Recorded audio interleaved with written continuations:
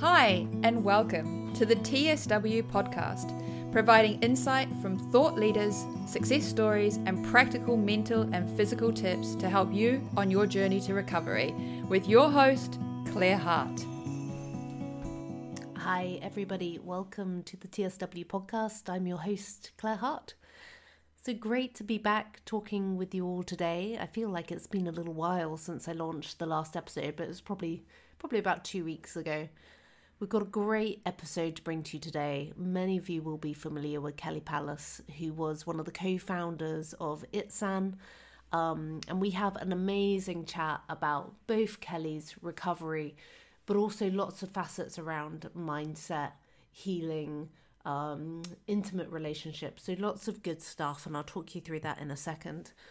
Just before we kick off, I just want to give you an update on my skin. So as many of you will know, I started going to Skin Solace, which was founded by Louise King and her partner Jing. I'm now on my 5th treatment, just coming up tomorrow, which I'm excited about. And my skin is not broken, which is a huge relief. It's not flaky. It's still a bit red. It's definitely inflamed, but it's not oozing, and I'm sleeping. So, I'm so incredibly grateful that it's in this state so quickly, which, to be honest, I completely didn't expect. And yeah, I'm hoping to just continue seeing slow progress. I'm sure it's going to plateau out at some point. But I'm very fortunate to be signed off work for a period of time. So minimizing the stress that work is having on my skin. So all good here at the moment. And yeah, I'm very grateful that I have that treatment option from Skin Solace so close to home, because I do appreciate that it's a bit of a rare treatment. So hopefully we'll see more growth and progression of this treatment coming online for other people in other countries soon. So enough about me, let's talk about Kelly Palace. So Kelly is a force of nature, and I'll come to that in a second, but she's one of those people who make you think that you really are not doing enough in life, and really inspirational. So it was a really exhilarating conversation that we had. So Kelly, in 2009, created the website addictedskin.com, and that was based on her own withdrawal from topical steroids. She featured photos as well as white papers and insight journals from Dr. Fakaya, Dr. Rappaport, and also Dr. Kligman. And very quickly it evolved into a bit of an online community with lots of people reaching out to Kelly for support and guidance on their own condition. Kelly worked very closely with Marvin Rappaport, and then in 2012, she changed Addicted Skin to ITSAN.org and filed a non-profit status. Kelly served as the president of ITSAN for 6 years in total, and then stepped down, passing leadership over to other members of the executive board. Since then, Kelly's gone on to write a book. She's the author of Take Your Mark, Lead, 10 Ways to Lead Yourself and Others Like a Champion. And there's one particular chapter that we discuss, which Kelly shares is particularly relevant for TSW and healing. And she's also one of the co-hosts of the award-winning podcast Champions Mojo. So as I said, Kelly is really a force of nature. She had quite a long withdrawal, around about 10 years. So we talk about that in detail, as well as the impact that some major life events had on Kelly's healing, and why stress is one of the biggest things to minimize if you can. We talk about mindset and the power of healing visualizations. We really deep dive on maintaining relationships and intimacy, which is particularly close to my heart, having struggled to stay and share a bed with my husband during my TSW. We talk about making up for lost time and what Kelly sees as the importance of making a list of what you're going to do once you're healed and then fulfilling that. We talk about infections. We talk about the founding of ITSAN. And also we have a conversation about asking yourself some really challenging questions as you're kind of getting to the more recovered end of TSW, which is, really exploring how has your relationship evolved with being ill, and what you can take away from it and how you can grow from it. So lots of amazing stuff covered in this podcast. So we really hope that you get a lot from it. As always, do let us know any feedback in the comments on Instagram. It means a lot to me, purely because if I don't get feedback, I feel like, is it resonating for you? I would love to know as well if there's anybody else you'd like me to interview. So yeah, please do interact with me and let me know your thoughts. And also please do subscribe on Apple iTunes. And that just helps us with the ratings and making sure that more people find it as well. So yeah, enjoy everybody, and I look forward to hearing your feedback. Bye. Kelly Palace, welcome to the TSW podcast. We're so excited to have you on. Real joy to have you speaking with us today. So welcome. Well, thank you, Claire. And what you're doing is wonderful. I think the more information we can get out there and the more people can communicate. It is a very lonely, hard syndrome situation to go through. So thank you for doing this. Really, really appreciate it. And you're doing a great job. And it's my pleasure and honor to be here. Fantastic. Thank you. So Kelly, what I normally do is start the conversation with understanding people's personal journey with topical steroids. So it'd be great to find out, did you have eczema? What was your journey with your skin, and how did you come into contact with topical steroids?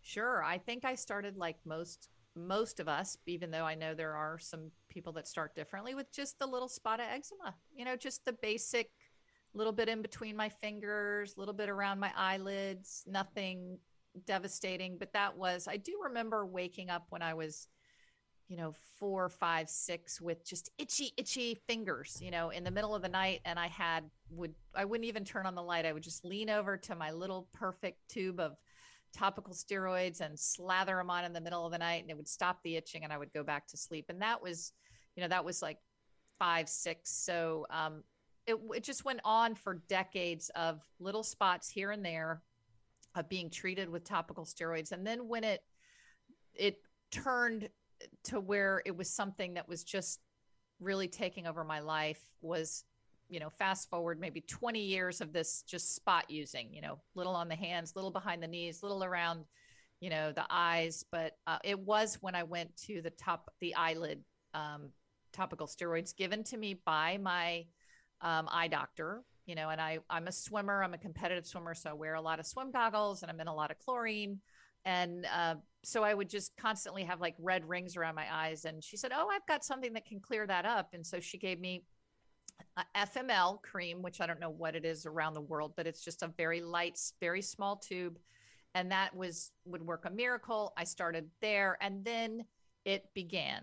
The redness around the eyes would return if I didn't use it. And then it spread from the eyes to the face. And then I was using something on my face, and then it spread to the neck. And then I was using, it was just a crazy. So then I would say in my late 30s, I'm 60 now, just turned 60. In my maybe late 30s, so 40-ish, I began to just have uncontrollable eczema all over my body. And that was, met with hundreds of trips to different dermatologists. I went everywhere. Whenever I would visit places, my mom sent me to her dermatologist because she was so worried about me. And I was still an athlete. I was running, swimming, trying to keep up with all this. And so this dermatologist introduced me to something called a soak and smear. For those of you that have been through this horrible, it was, a 1 pound tube, a 1 pound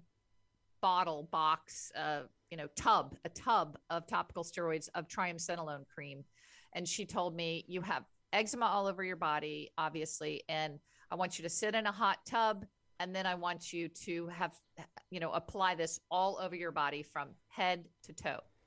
And so I did that several times with this triamcinolone cream, which we know now, oh my gosh, that's just like, it's like, if I were taken behind enemy lines and put in a prisoner of war camp and tortured, that would be like my nightmare. I would rather be waterboarded or maybe beaten. But if you were going to put me in a steroid tub, it would just be like, oh no, I know it's coming down the road now. So, during that full body time, I chased all kinds of things. Like I was also did the same treatment with ivermectin, which is anti parasite. You know, did I have scabies? You know, they thought that I had scabies.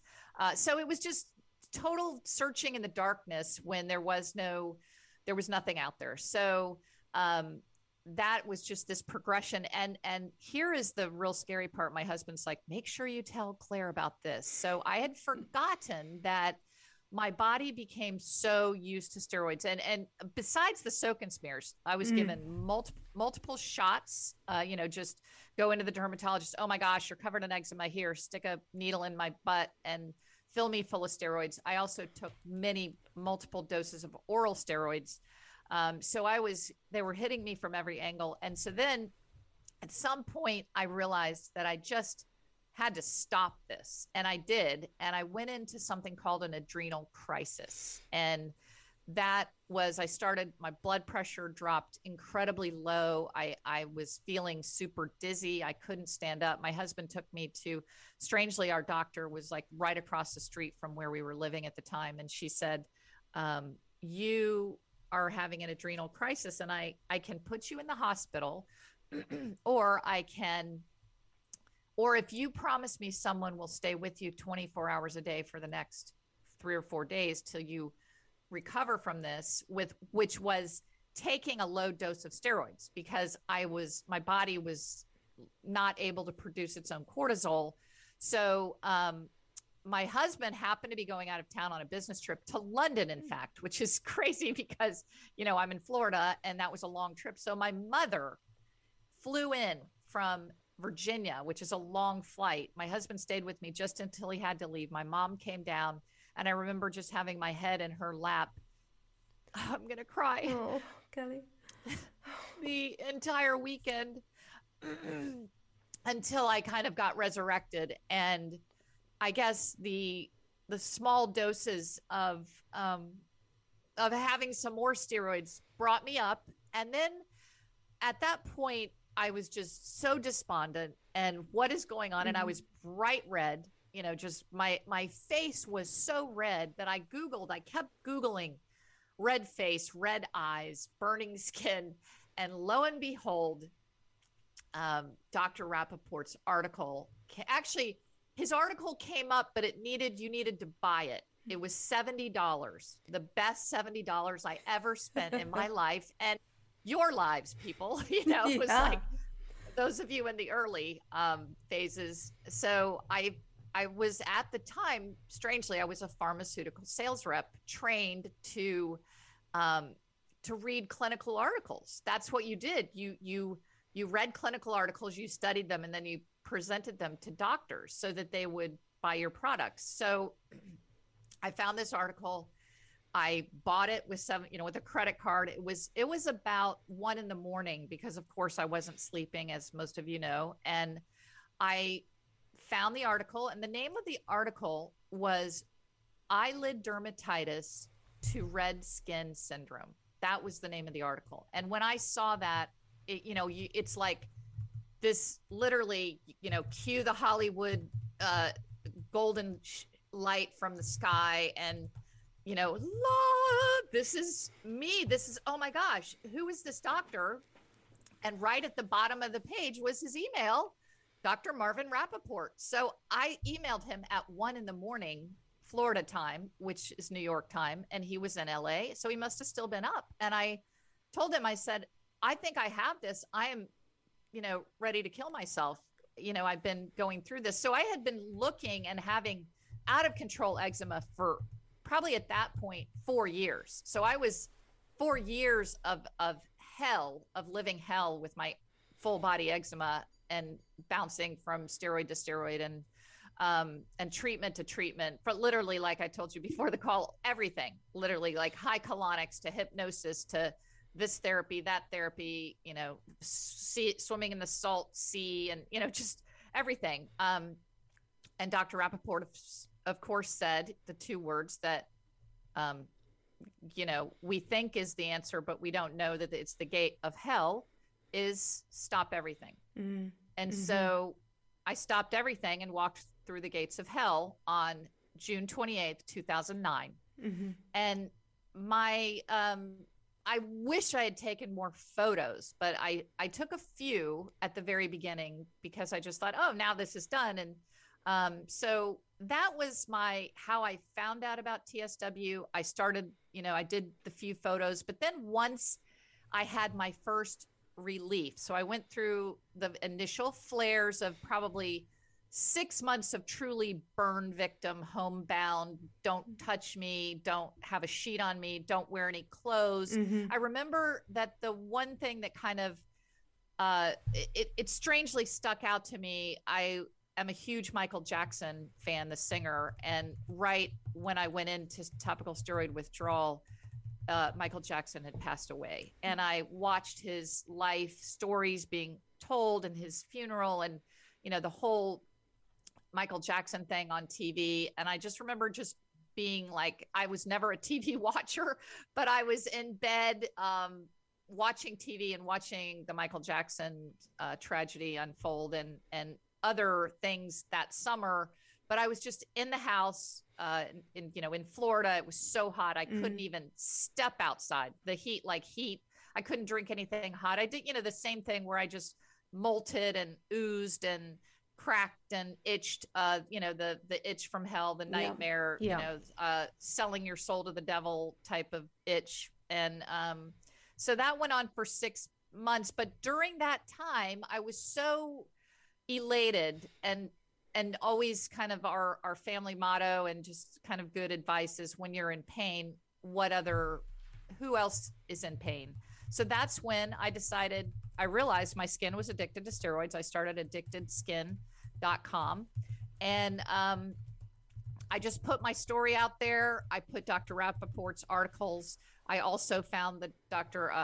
Albert Kligman articles, Dr. Fukaya. Dr. Fukaya and I and Dr. Rappaport, we became friends. I kept emailing with these great doctors that were emailing me back and helping me. And then the number of emails that I got, because I put my personal email out there, which at that time, and I still have it. If anybody wants to email me, it's addictedskin@gmail.com.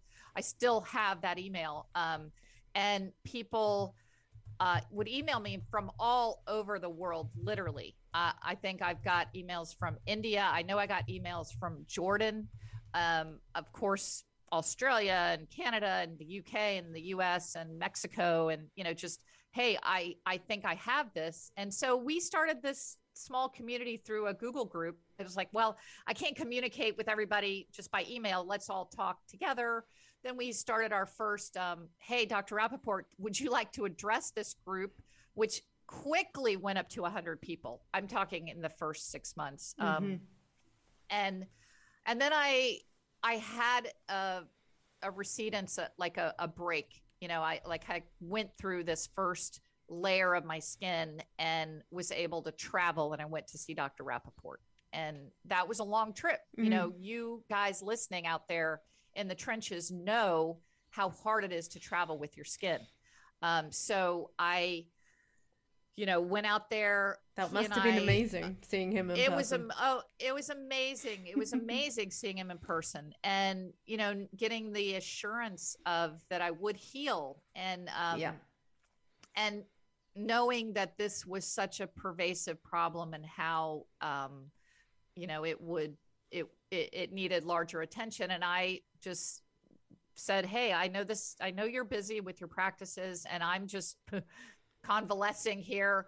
Would you, let's start up a nonprofit. Let's get the word out. And so we sat around a big round table with few of his family members who were doctors. And my brother's a doctor. My husband was with me.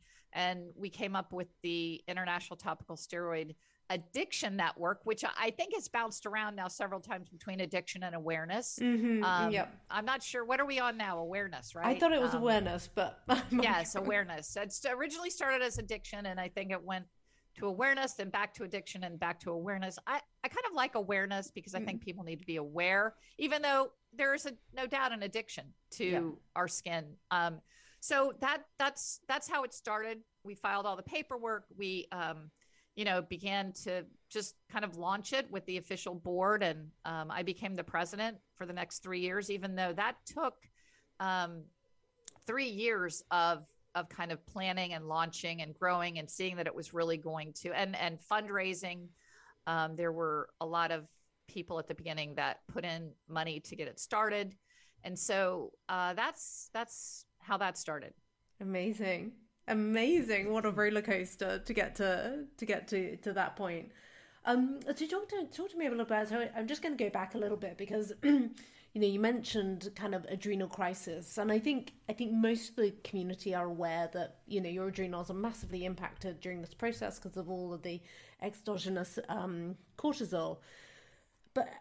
And then obviously you went on a low steroid to support recovery through that really intense crisis period. But talk to me about that tapering off those steroids and helping your adrenals recover. Was it just simply, Kelly, a case of, you just have to leave it alone and it will naturally recover? Or was there anything you did specifically to support your adrenals? Yeah, I have a book on my shelf called Adrenal Fatigue Syndrome. And so I bought that, and, there is a lot of information on recovering your adrenals. I did not do anything radical. I was always of the mindset of, I'm not going to bring in another iatrogenic condition to heal this iatrogenic condition. And I'm sure most people know that an iatrogenic condition means a condition brought on by the cure, right? So we were trying to cure our eczema and we got another disease from that. So I was always very cautious with, I know there are people that did, vitamin C, IV vitamin C and intravenous this and that. And, had a lot of, I would do light things that might not hurt me, but I became completely frightened of the medical community, which is something that we've got to be careful of, because if you become complete anti-medical, then like I became for many years, maybe I would have missed my breast cancer, which I had 5 years ago. But to answer your question, I didn't do anything radical. I did not take any supplement. I mean, I took a thyroid supplement, which was some good vitamins. There was a strange, I recall that during the middle of the day from 3 to 5 p.m. of your day, you should sit with your feet up. That was something that restores your adrenals, that's the time of day when your adrenals start to fatigue, and that if you can be calm. So I think more than anything, which is going to be the piece of advice, which is not brain science here, is to be comfortable, to treat your body well and not push it when it is trying so hard to recover. That's what I did. Mm-hmm. Yeah, absolutely. And it's interesting, isn't it? Because we, like you mentioned, we go through all of these different things to try and get it over and done with and heal ourselves quicker. But actually, sometimes that's putting more stress on your liver and your kidneys in processing all the additional things you're trying to do. And actually, you just need to, like you said, be comfortable, rest as much as possible. And your body is doing its thing, albeit frustratingly slowly sometimes. Mm-hmm. So talk to me, guys. So you mentioned, you had the first wave, which was horrific for 6 months, and then you had a little bit of a period of recovery. And then talk to me about the rest of your healing journey. So I was one of those,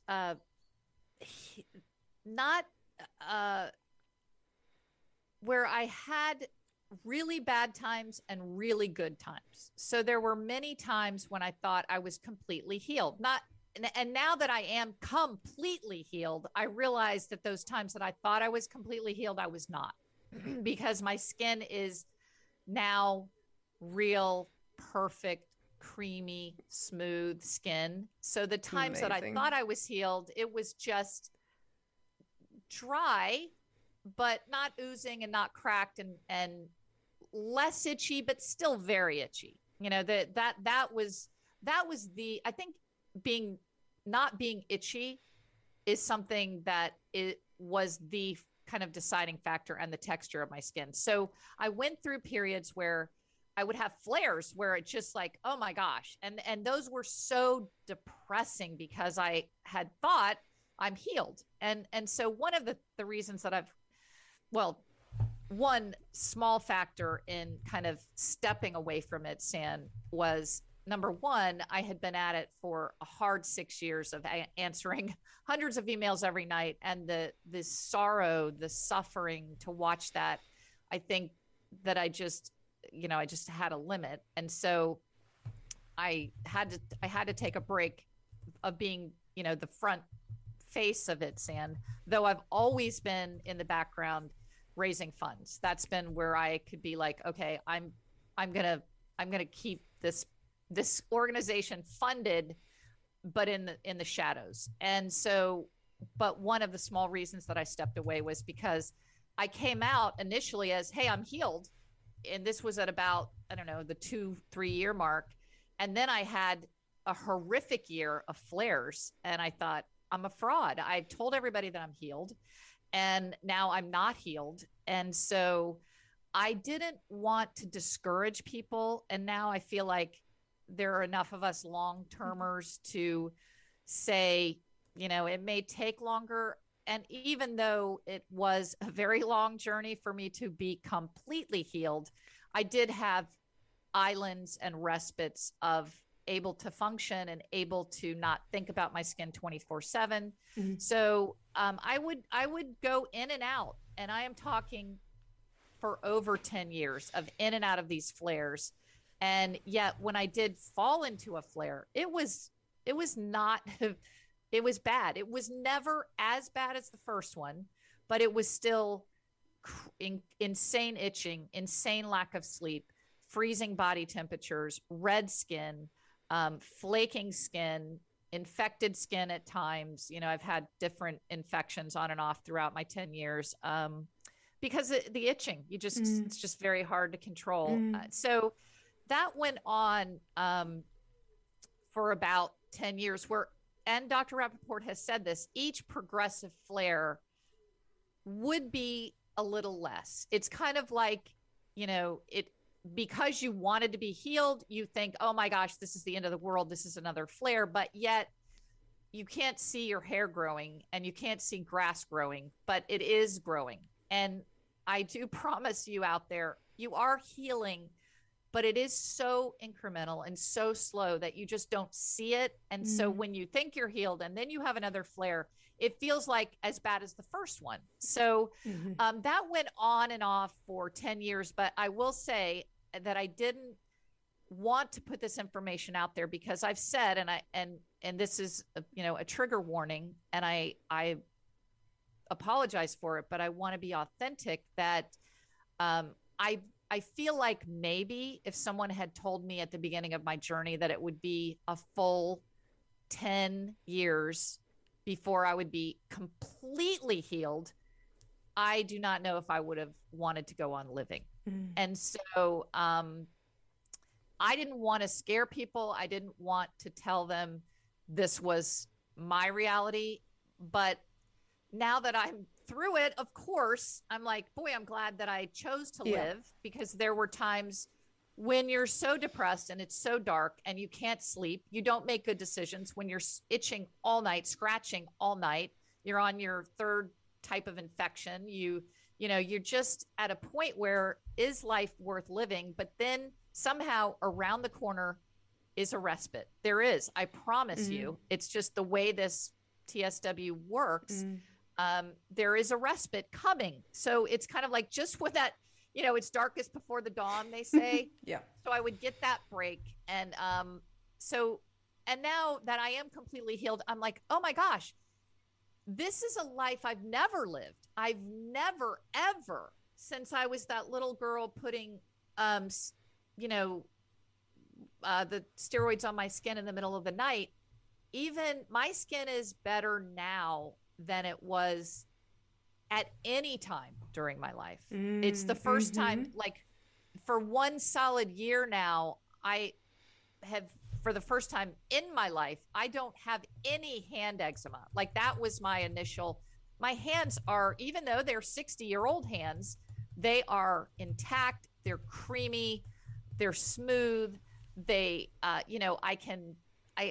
can push a grocery cart at the grocery store, or shake hands with someone, or touch soap or salt or an orange, which I don't choose to, I try to protect them. My husband's like, wear your gloves when you're doing dishes, which I do. But so I'm glad that I hung in there, but it was long. It was a long time.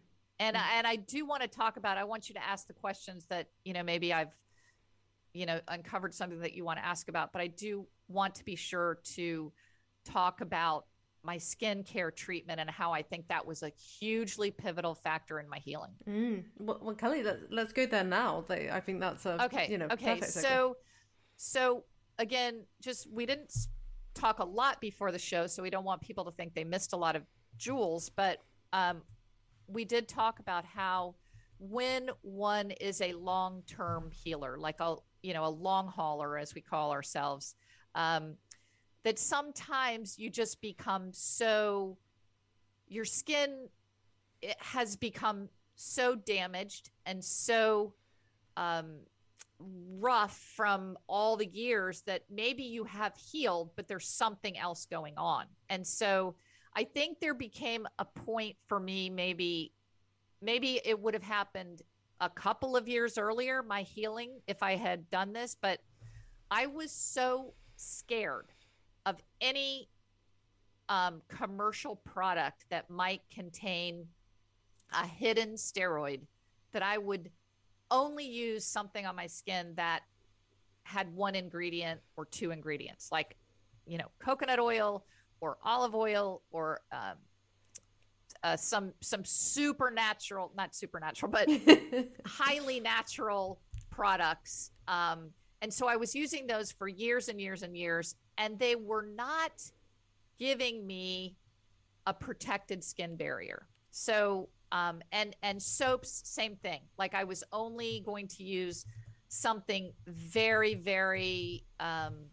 mild and one or two ingredients of soap, which is hard to find. And then at one point, my skin just became so dry that someone told me to use this soap that they found online. It's called Remedy soap, and it is in a blue bottle, and you can buy it on Amazon, and it's for foot fungus and it's really for like a foot fungus, but it's very natural. It's made with just tea tree oil and mint and something else. But someone told me to use a liquid soap and not a bar soap because that was less abrasive on your skin. So I'm not sure. This came in the dry period of my skin, not in the weeping, because I know that even taking a shower at some points is you're just running around in the shower screaming in pain. So that I went through that phase. But this was afterwards where I decided I'm going to switch to a liquid soap. I found Remedy soap, and it leaves my skin really moist and slimy almost, and I love it. And then in conjunction with that, I switched from a one ingredient kind of creamy coconut shea butter. That I was losing the word, but that was not moisturizing my skin or doing anything for my skin. So I switched to Eucerin Eczema Relief Cream.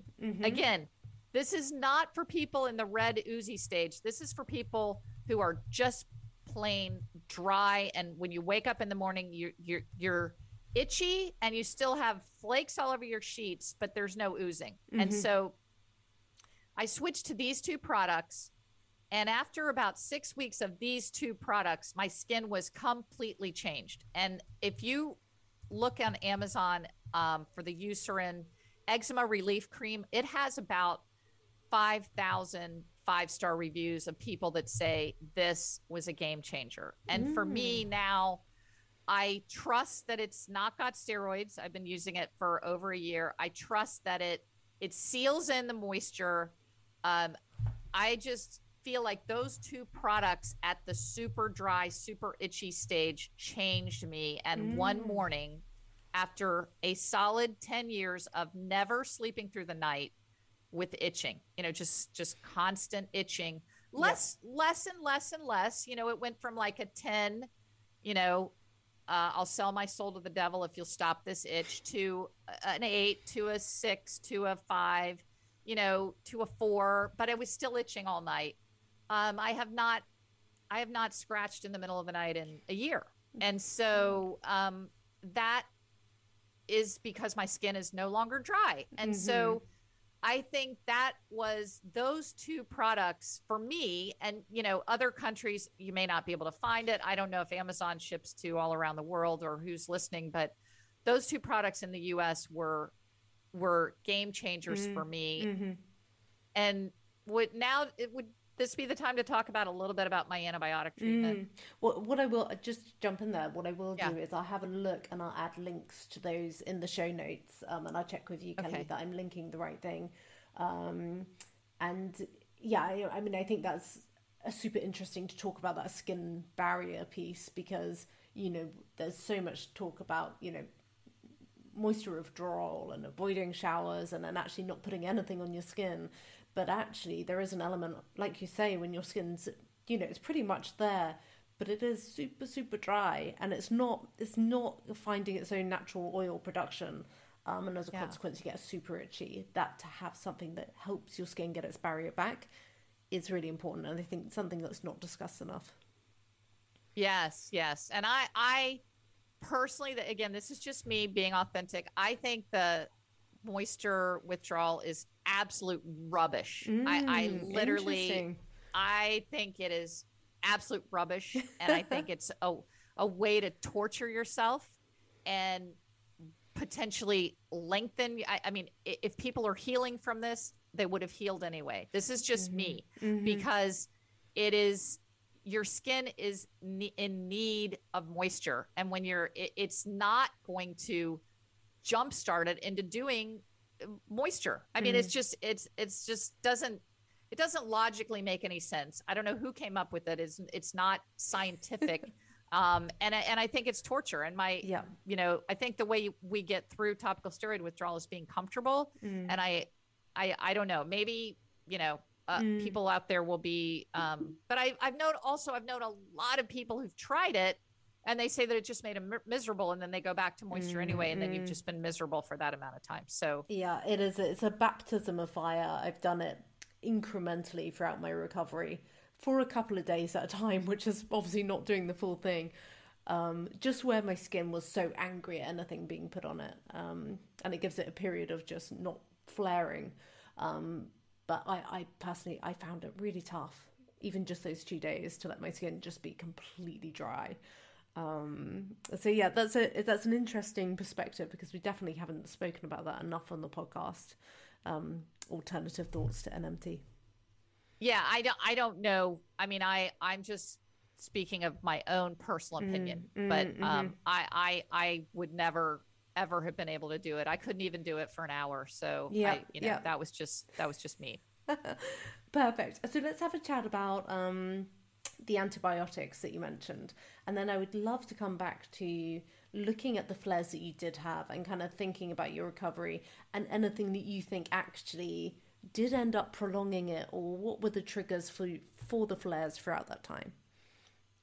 Yes. Okay. So one of the things that I am so grateful for is that when I actually recovered, I was not at that moment doing anything. I had finally just relegated myself. And maybe this is a factor because I do believe that stress is definitely one of the triggers for a flare. Without a question, when I look back on 10 years, it was always worse when I was in stress. So at one point, I was 10 years in and was just still scratching all night, very frustrated, just super dry and super itchy. That was more of what I was, and still kind of pink. I mean, just still a little bit pink.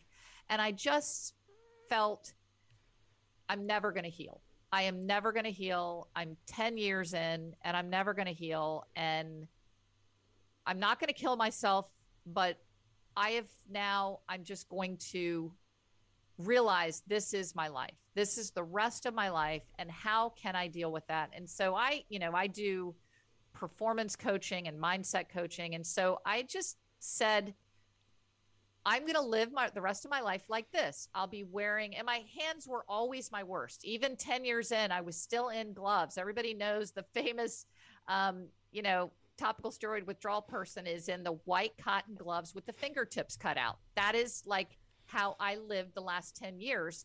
And thumb holes in my shirt. So long sleeves with thumb holes so I could protect my wrists, which were always open, like just a wide crack at my wrists, and knuckles and hands, were bad. And so I was always in gloves, and I felt like, like a pariah. And like I'd go out, people would be, why is she wearing gloves in Florida? And it's hot outside. Why is she wearing long sleeves? And so and my neck, oh God, the creases in my neck. So many times, driving, I couldn't even turn my head to look traffic left and right. And I said, honey, if I get killed in a car accident, I want you to write it down as a TSW death, because my neck is so painful from the cracks and and that oozed, probably my neck oozed the most all throughout the entire, like I slept with a pillowcase around my neck for years and years and years.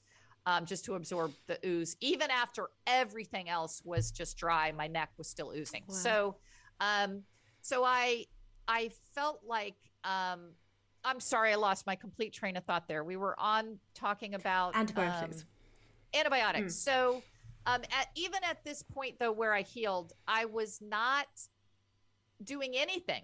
Like I literally had come to the realization that this was my life, and I would compare my life to someone who was in a car accident and couldn't move their legs, or someone who just lost their sight, or someone who had just, been, had some catastrophic, soldiers coming back without a leg. It's like, okay, come on, Kelly, this is dry skin, and get over yourself. This is going to be the rest of your life. You're going to be wearing gloves. You're going to be itchy, but you've got so I tried to look at it as being grateful, and I just let it go. I literally, at that point, I just let it go and said, this is now my skin. And I know in order to live with this skin, I have to be careful of infections. I can't do all of the things that I want to do with my skin, but this is my life. Now, I will back up and say that about 3 months before I had this healing, and I gave up everything. I know there's a video about L-histidine on YouTube, which has had many views, that I was on L-histidine for a long time to help replace my skin barrier. I still believe that if one is low in that amino acid, that there is good research that it does restore the skin barrier. And I take some L-histidine, but not 4 grams a day like that. So I think trying L-histidine certainly can't hurt you. But I was not on L-histidine when I did heal. And so prior to this particular healing event, where I went on the good creamy liquid remedy soap and the Eucerin cream, I had a double infection, which was like, the nightmare of eczema, of a staph infection and a herpes infection at the same time. No. So, and it was on my face, and this was 10 years in. And so I was on an antiviral for the herpes infection, and then on my face. And then also I had a staph infection on my face. So I was on an antibiotic, an acute antibiotic, with both an oral for both infections, oral and topical. And this was 10 years in, and I was like, oh,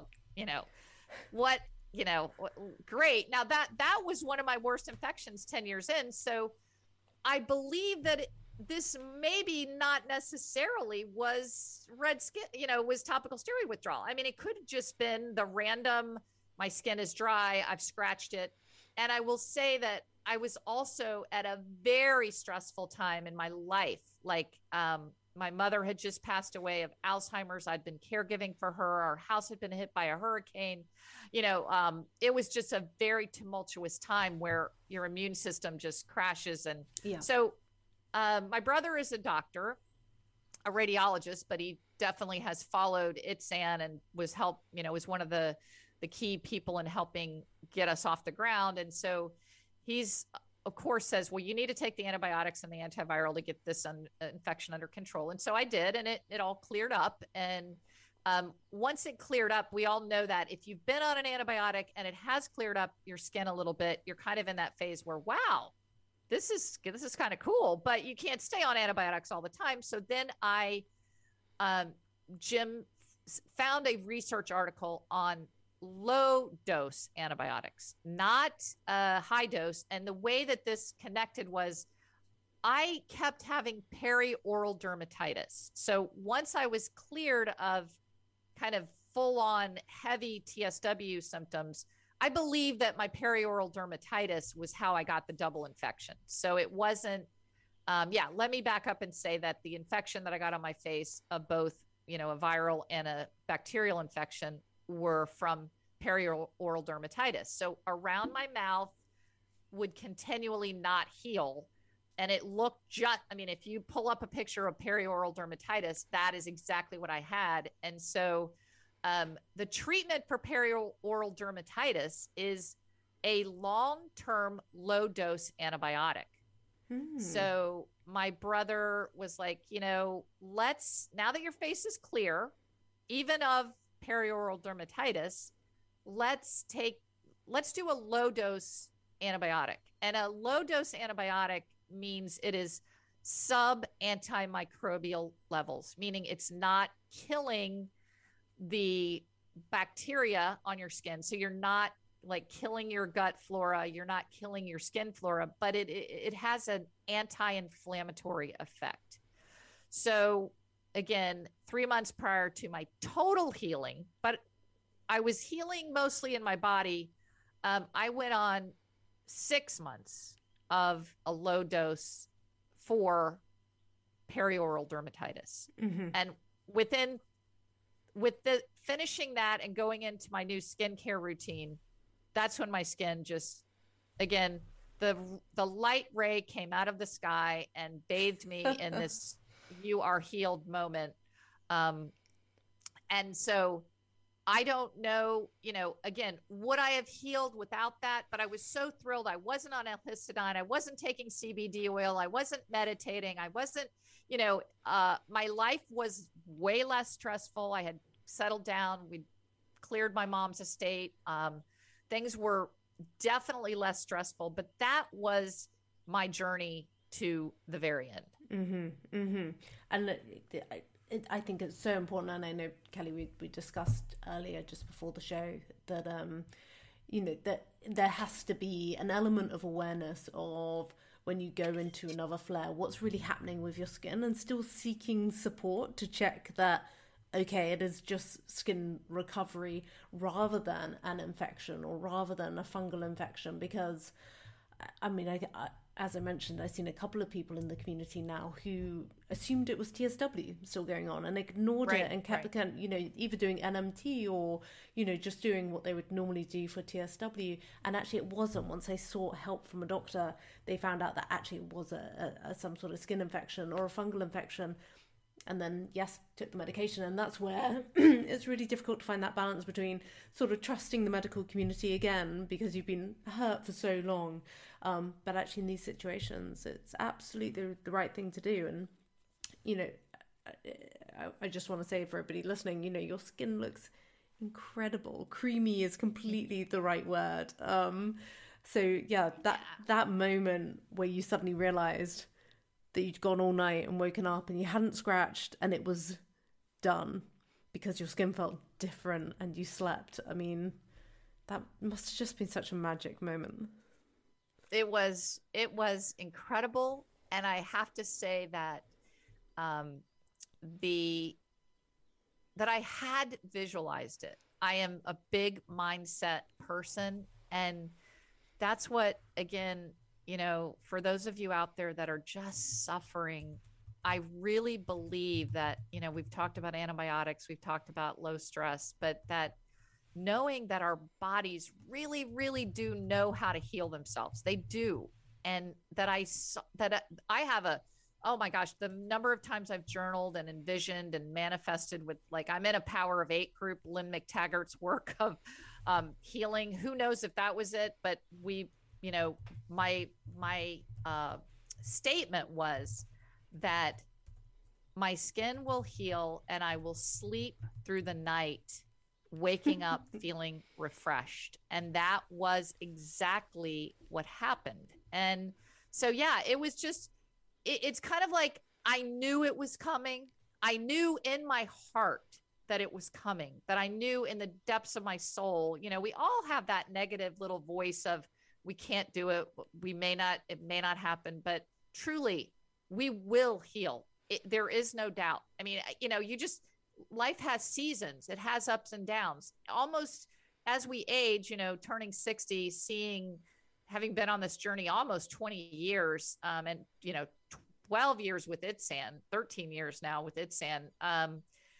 The old guy down the street who used to have a bad back. Now he's healed, or this or that. My dad's 92, and he says, he's healed from things that he never thought he would heal from. And so I knew that one day that I would be healed. And so it was definitely an amazing joy. And it didn't, I don't think that moment was the ray of light of I am now healed, because, and this is what we did want to talk about, was you're walking on eggshells. You have PTSD.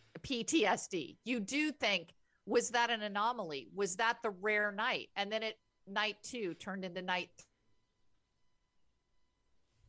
3, turned into night 20, turned into 3 months, turned into a year. And so and I still have hypervigilance with my skin. Like, we live in Florida. There are mosquitoes here. I got a mosquito bite on my back last week, and I started to itch, and I couldn't see it. See, if I could have seen it anywhere else on my body, I would have known, okay, that's a mosquito bite.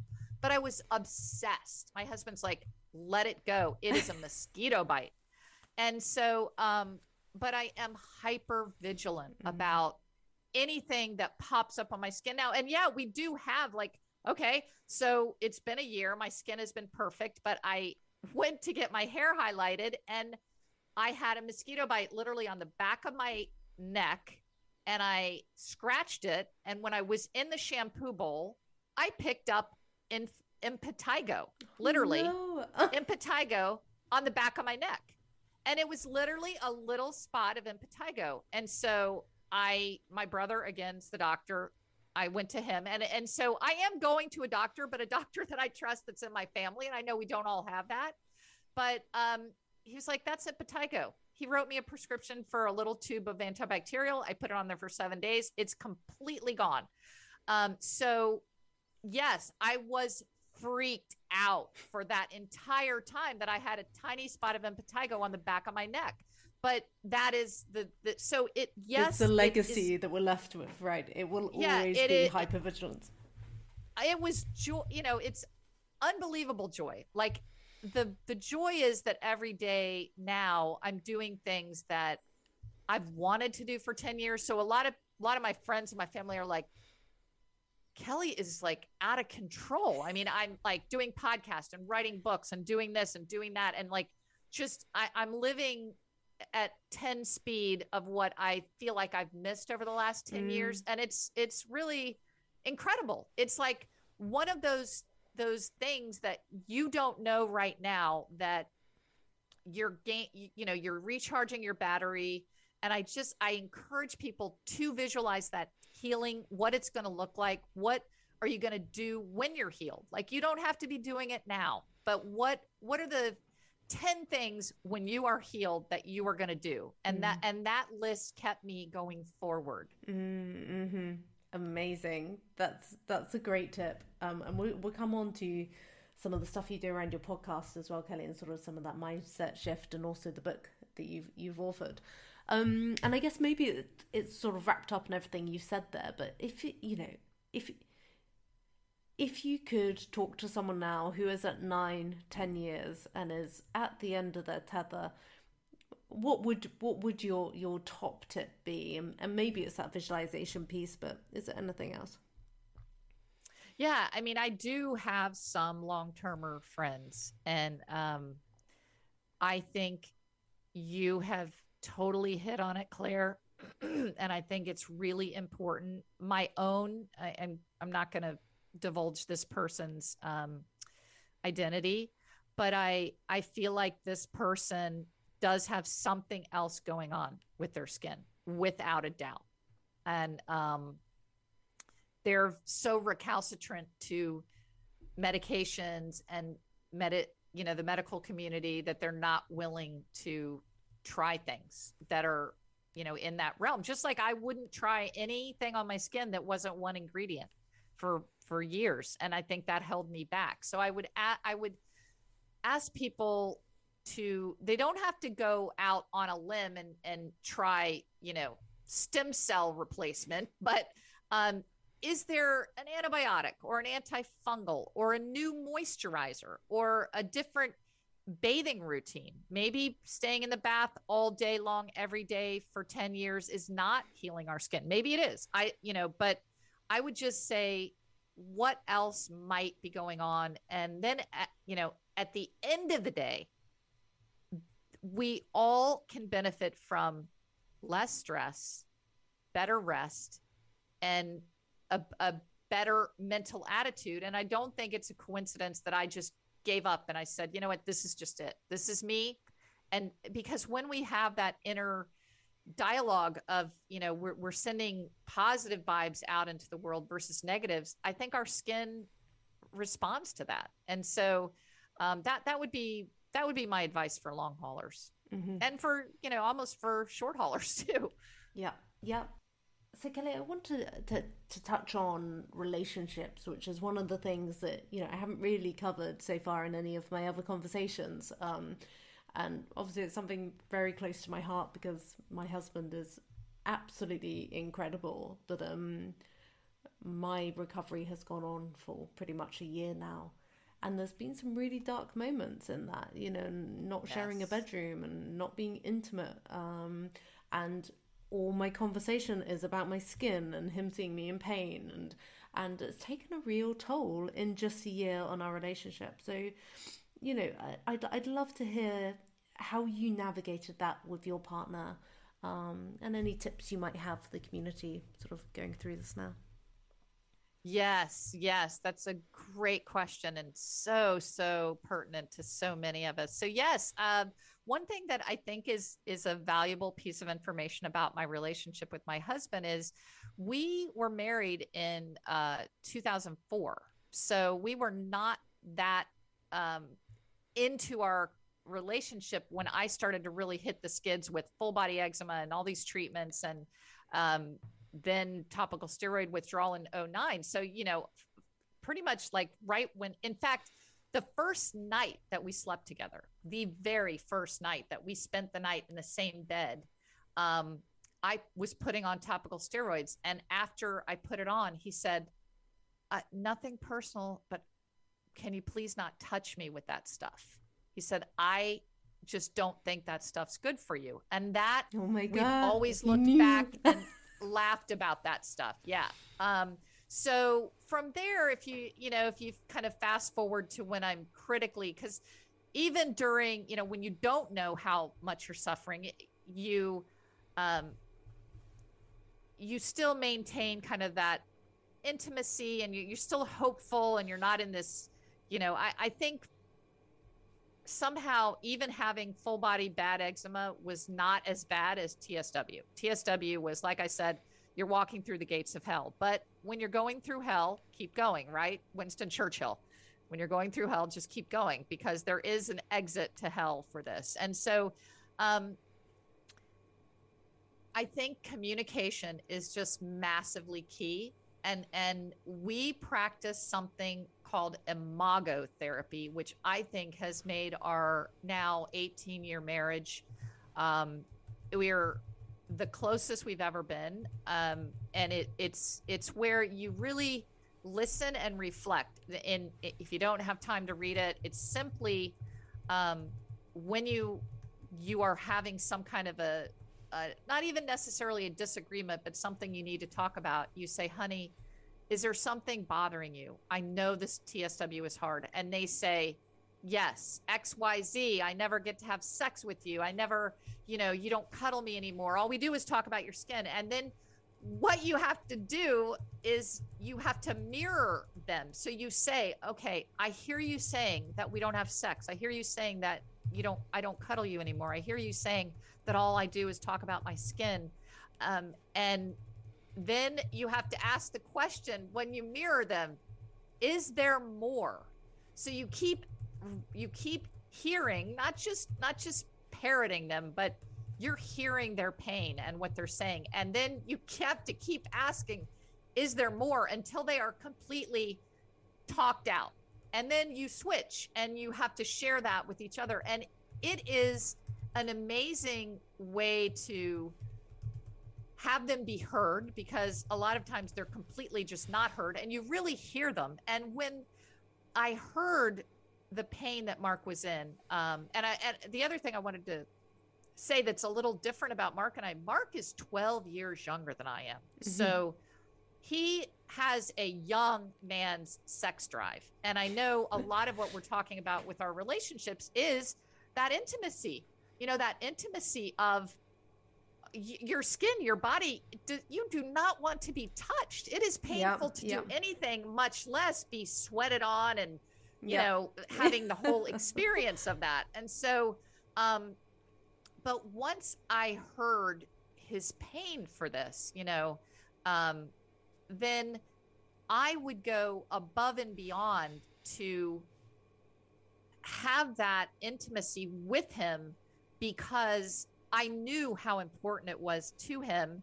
And he listened to my pain. And then it wasn't like, at that point I was, 45 and he was 30. So it was very, he was a young man with this lady. High, I know, this super high need for intimacy often. And so he was willing to ratchet back his desire of every day to, okay, every Sunday, I'm going to really do this, because we know during TSW, we have to do things. We have to sometimes go to work. We have to take care of our kids. We have to clean the house. We're doing things that are painful, but we have to do them. And so instead of looking at our intimacy as, oh God, I've got to do this, I realized this is my partner and I'm going to be the best that I can be at this. And it's going to be hard, but I'm going to do it because I love him. And so it did end up turning into a lovemaking versus, and there weren't, it wasn't always, sometimes you just do what you can do. Sometimes it was simply, honey, it's just, I was hoping that Sunday afternoon would be good, but this is a oozing gross flare. May I just tickle your back and rub your hair and cuddle you? And sometimes that was good enough for him. Yeah. And so that was, the intimacy part of it. And then the other part, which I think is highly important in the long-term healers, which I think could have played a role. And I want to, I don't know exactly how to get into this topic because it's very mental, but there became, so now again, let's fast forward 15 years of this intimacy issue. And it became for me, a lot of times psychiatrists or psychologists or people working with you, when you have an ongoing physical problem, will ask you, what are you getting out of continuing your TSW? So there was a point being a long hauler where I would say to myself, and I had some good friends, I'm in a women's group, and they were like, Kelly, before we're trying to heal this, is there anything you're getting out of always, having you? Flares? Yeah.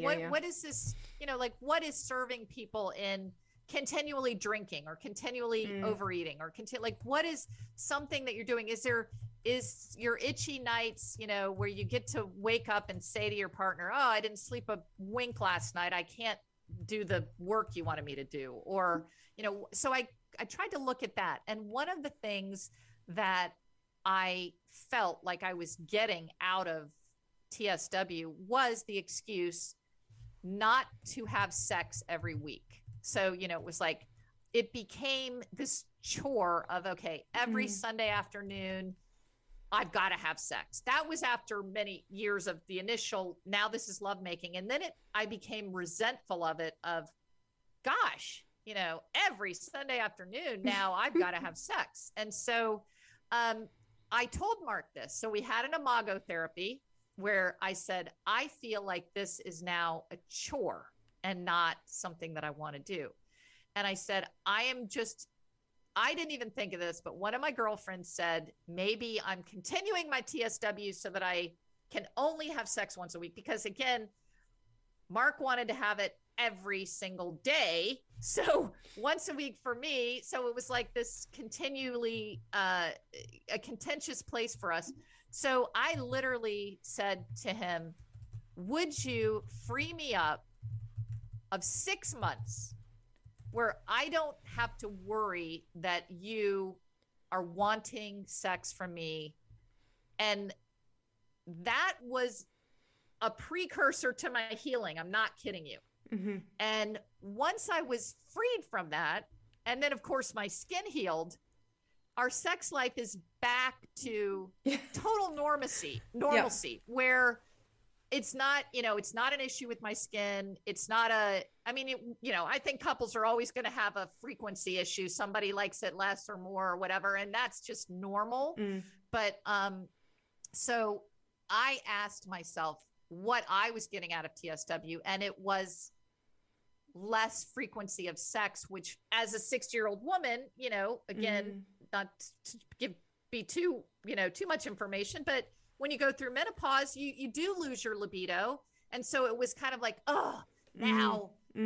So I would ask long haulers, is there something that you might be getting out of TSW that if you just released, would that help you? Again, all of this is stress and normalcy. So that is a combo answer to relationship. Yeah. So that was part of my healing. No, that's but other things, I think for relationships, it's just so important to have open communication and that you feel each other's pain and that you come to some kind of an agreement for what works for both of you. Absolutely. Kelly, there is so much in there that I'm just like, oh my God, that's fascinating. I think, touching on that piece of kind of asking, well, how is this serving me, is so fascinating because it, one, there's just the utter trauma of going through it first wave and the shock of finding out what it is. And then, the gaslighting and convincing your family that you're doing the right thing and the doctors that you're doing the right thing and trying to get support. And then, it goes on for ages. This is months and years of trauma and recovery. But there is an element of having to sit back and go, am I creating a crutch out of something in this? Is there something about this that is serving me in a weird way? And is it,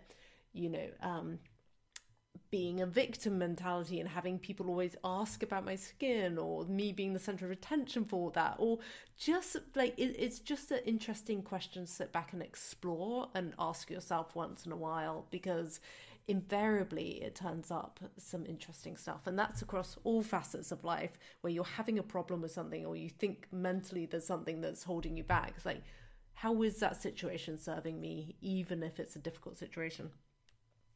Yeah. And, as someone who has a podcast, which I don't care if we talk about, not trying to promote it, but I think that the subtitle for this podcast should be, is your TSW serving another purpose? Something like that, because the other thing that I will tell you is, of course, I was already a little bit of a germaphobe when I went into TSW, but of course, once your skin opens up and you're available to all these pathogens out there, I became a real germaphobe, which was the gloves and the covered arms. And, even just going into the grocery store, if my arms weren't covered and somebody banged into a split, I was like, oh my God, did I just get something? So what is funny is I say now with the pandemic and the masks and gloves, I'm like, oh my God, I could go into grocery stores wearing gloves now and no one would even look at you funny, because again, I felt like maybe besides the sex frequency thing that my gloves were serving a purpose for me. Even maybe when I didn't need my gloves, I was still wearing them. Even when I didn't need the long sleeves, maybe I was still wearing them. So that's just something that I think we could ask ourselves. Completely. Yeah, absolutely. And I think, on the intimacy thing, like I've had conversations with my husband around this because, I mean, not only are you obviously in pain and, it's uncomfortable and you don't want to get sweaty, but you also, I look at myself and not only is my skin, completely different and awful, but I feel like my facial features have changed somewhat. Like my eyes are like different and my chin, I just feel puffy and all this other stuff. So you don't feel attractive. So I certainly don't want to put on sexy underwear and be like, oh, hey. But interestingly, because of that, and because we haven't slept in the same bedroom for a long time, we've stopped even kind of like cuddling or holding hands or, little signs of, affection, which we used to do all the time. And interesting, we spoke about that and have tried to weave that back in because at a certain point I'm just the sick one in the relationship and we're just kind of living together and loving each other, but we're not a partnership, and and you were completely right there. It's like listening to their pain as well. Like he's going through pain, and if you haven't got a partner, an intimate partner, your parents who might be taking care of you or your friends, everybody is experiencing this pain. And sometimes we have to set aside our own trauma and listen to that and how they're experiencing it. And how can we support them to get through this time? Yes, Claire, that is so smart. And yeah, I feel like that knowing that other people are having that pain is valuable. Yeah, absolutely. So I'd love to come back to ITSAN because we spoke about that and kind of your journey. And actually, first of all, Kelly, I just want to talk about, how incredibly brave you were going through TSW at a time when there was such limited information available. Like that's on its own is huge. I mean, I have the support of seeing lots of other people healing and kind of hearing their stories, but to go through it when you just have a few white papers and have spoken to a few doctors, I mean, that's massive in its own. Yeah, well, I have to say that I was lucky enough to have one-on-one attention of Dr. Marvin Rappaport. I mean, literally, while you guys are out there, have each other, I could pick up the phone and call him or email him or visit him. I visited him 4 times during my first 2 years. And, his soothing voice, his confidence in what we were doing. And while I truly will love and honor and respect Dr. Rappaport all my life, he literally saved my life. I think he is unaware of the full length of time that it takes people to heal. I know that he's very optimistic and he usually gives the 2-year mark, which is probably an average, truly. Mm-hmm. I mean, it's probably a good thing to say to people because some people I've seen close friends be massively brutally in withdrawal and heal in 6 months. And then others that are still out there healing. So, but I think that, having him was my savior. Mm-hmm. And I still wish that he would be nominated for a CNN hero. And he's the father of topical steroid withdrawal and the true father of ITSAN, even though, he's separated from ITSAN. But that was, if I hadn't had Dr. Rappaport, I don't know what I would have done. I probably would have gone back on topical steroids. And then once Dr. Rappaport and I combined our efforts to develop ITSAN, then there were many, many people. And then I got to watch people heal that I could believe in. But the funny thing was the very first funny thing is when Dr. Rappaport started to encourage me, he gave me a list of about 5 phone numbers for people to call.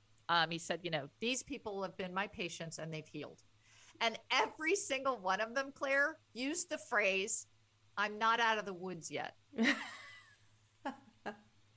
I'm way healed and I'm done with topical steroids and I'm so much better, but I'm not out of the woods yet. And I remember hanging up the phone and looking at my husband and saying, that didn't sound like I'm totally healed, but it was enough. It was enough. But it also told me, it should have been like that handwriting on the wall, like, okay, something else is going on here. And so, but that was, Dr. Rappaport. Dr. Rappaport all day long. And Dr. Fukaya. Dr. Fukaya was another kind of, even though, his English isn't great, super supportive of me on emails, always answering my emails. So I was probably as lucky as they come to be, and that was because of my website sticking out there in the world. Dr. Fukaya knew, okay, this is a woman that I really should help because she's helping the community. And then, Joey and Tracy Lynn and, like all of these people that Kira, and Kira's Christina's daughter who healed, and, Lauren, and just like, I don't want to name people because I'll leave so many people out, but there were, it kind of became a circle. I kind of almost want the list, like there should be somewhere where we're keeping a database of people who have healed, because it's almost like people drop off the circuit, right? So after a while that they've been going through withdrawal, the Instagram's closed down, or you don't hear about them from them anymore. And it's like, how many people have gone through this and healed? I just want to know. Oh my gosh, tons. I used to keep a list, and I just got too much. Yeah. And there are tons and tons, and they do drop out. And I do believe it is PTSD. I believe it's traumatic. It is so, I have friends that dropped out. Like, I think of Leslie, who's an attorney in LA, who, or Michael C, who's a friend. And these people were oh my gosh, I left out Susan Riza was the ultimate supporter of ITSAN and held the first ITSAN conference at her house in LA. And all these, the Walking Wounded, it literally could have looked like we were Hollywood made up, I'm not kidding, like zombies coming into Susan's, bright red faces with these white noses and molting, and just like, what is wrong? Susan's having a bunch of sick people over to her house. And so these people that are gone, they're completely like, and occasionally I'll reach out to one of them and they'll just be like, oh, I can't even go there. I can't even go back to that time. Oh, don't even remind me of it. I literally get nauseated when I go into they're saying this, but sometimes I will go into the forum and onto Facebook or see posting pictures, and I will get sick to my stomach, just like, oh, this poor person. It makes your heart race, doesn't it? You can feel your heart accelerating. It's just, so there are tons and tons of people that have healed. Awesome. And tell me about the work that kind of ITSAN has achieved so far, Kelly, and kind of what you see as being the next steps in raising awareness and changing the medical dialogue. Yes. Oh, I cannot be more impressed with the leadership that took over after, I left, and what they've done. Just recently, I forwarded you the newsletter, which I had no idea that they were kind of celebrating the actual official 10-year anniversary of ITSAN, even though, again, we started kind of 13 years ago with the unofficial. Everything that they're doing with partnerships with other large organizations, from, of course, the National Eczema Association, Julie Block, who, of course, I love Julie and respect her, but she hung up the phone on me. She wouldn't allow us to have a booth at the Eczema Expo because, she didn't believe in us. I was told we were internet quacks, and just like, it's NEA didn't want to have anything to do with ITSAN, and so now they're partners. They have a whole page. When I see that, it's amazing. And getting in with the Coalition of Skin Diseases, which I actually did under my presidency. That was one of the first things that I think was the first biggest step, was getting in as a member of the Coalition of Skin Diseases. And then Kelly Barta went on to be the president of the Coalition of Skin Diseases. And now they're working with the Food and Drug Administration in the US, and you guys in the UK are doing a lot with your medicine watch. And I know they're doing things in Australia and New Zealand, and it's global. The documentaries, oh my gosh, starting with, Brianna's beautiful, preventable documentary, and Skin on Fire, and all the thousands of blogs and, YouTube channels and stories. It's just, it has gone beyond what I could have imagined. But of course, all of us leaders in ITSAN have always said the ultimate thing is that ITSAN doesn't exist in 10 years, that, there's nobody's being treated with topical steroids for eczema, period. I mean, I just like Dr. Fukaya has, from day one that I met Dr. Fukaya, I think in the very first email he ever sent me was the Academy of Dermatology in the US is coming up on reviewing their protocols for treating eczema. You need to get steroids taken off of that list. And so the ultimate goal, the ultimate thing that ITSAN could do would be to have topical steroids completely eliminated as an option for treating eczema, period. It just like, there are now a lot of these biologicals. There are a lot of, I feel like when, like one of your questions, which I know you sent me some pre-questions, is, do I have any residual eczema? No, zero, none. I used to have it on my hands, used to have it on my eyes, zero. And it's the first time in my life that I've never had any eczema. So, and as Dr. Rappaport always says, people grow out of eczema. Adults aren't supposed to have eczema. Yeah, I had eczema as a kid, and it continued because I used topical steroids. So no, I have no residual eczema. But the idea that I don't eat gluten. I mean, it's just a thing. I eat gluten-free things. I think having cleaner diets and exercising and drinking a lot of water, and certainly supplements. Vitamin D is a huge factor in our skin. I mean, I take vitamin D3 every day. I take fish oils every day. I take vitamin C's every day. Magnesium is another thing that our skin needs. I do feel like, besides the antibiotics and other things, that during this time, I did have a nice, steady regimen of a good, not over the top, just a good round of good supplements that our diets now may not have because of the depleted soils and all the things that, we're not able to eat. So, so I feel like ITSAN's ultimate thing will be to get rid of topical steroids, because then there's no TS in ITSAN, and ITSAN hopefully will not exist in 10 years. Fantastic. That's amazing. And you're so right, Kelly. Honestly, it does just blow my mind when you're like, we see cases such as yours and other people where it's like, I have no eczema now. It is all, and has always been, decades of prolonging it through the prescribed drugs. I mean, yes. It absolutely blows my mind still. So, conscious of time, we've been chatting for ages. So I just want to quickly touch on, your book that came out in April last year, which is, Take Your Mark, Lead. Talk to me about that. And I know there's a chapter that you mentioned talks really to the TSW community. So, and I do have to go because I have another call in like 5 minutes. But the reason I want to promote this book to our listeners is because Take Your Mark, Lead is filled with stories, and chapter 5 is actually called The Passionate Persister. And so this chapter was written in mind with people going through tough things. And certainly in the some of the chapters, I talk about topical steroid withdrawal and ITSAN. But in chapter 5, there are some valuable tools for getting through tough times. And I specifically talk a little bit about my breast cancer in there. But this is a book. I love leadership. I think people can lead their own lives. So every chapter has a story and then a takeaway. And so Take Your Mark, Lead, and it's $2.99 on Kindle. I'm not trying to make money off of it, but I feel like that people would get something out of Take Your Mark, Lead, especially now that they know me intimately, from my sex life down to my skin infections, that they might relate to some of the stories and the takeaways. Absolutely. Fantastic.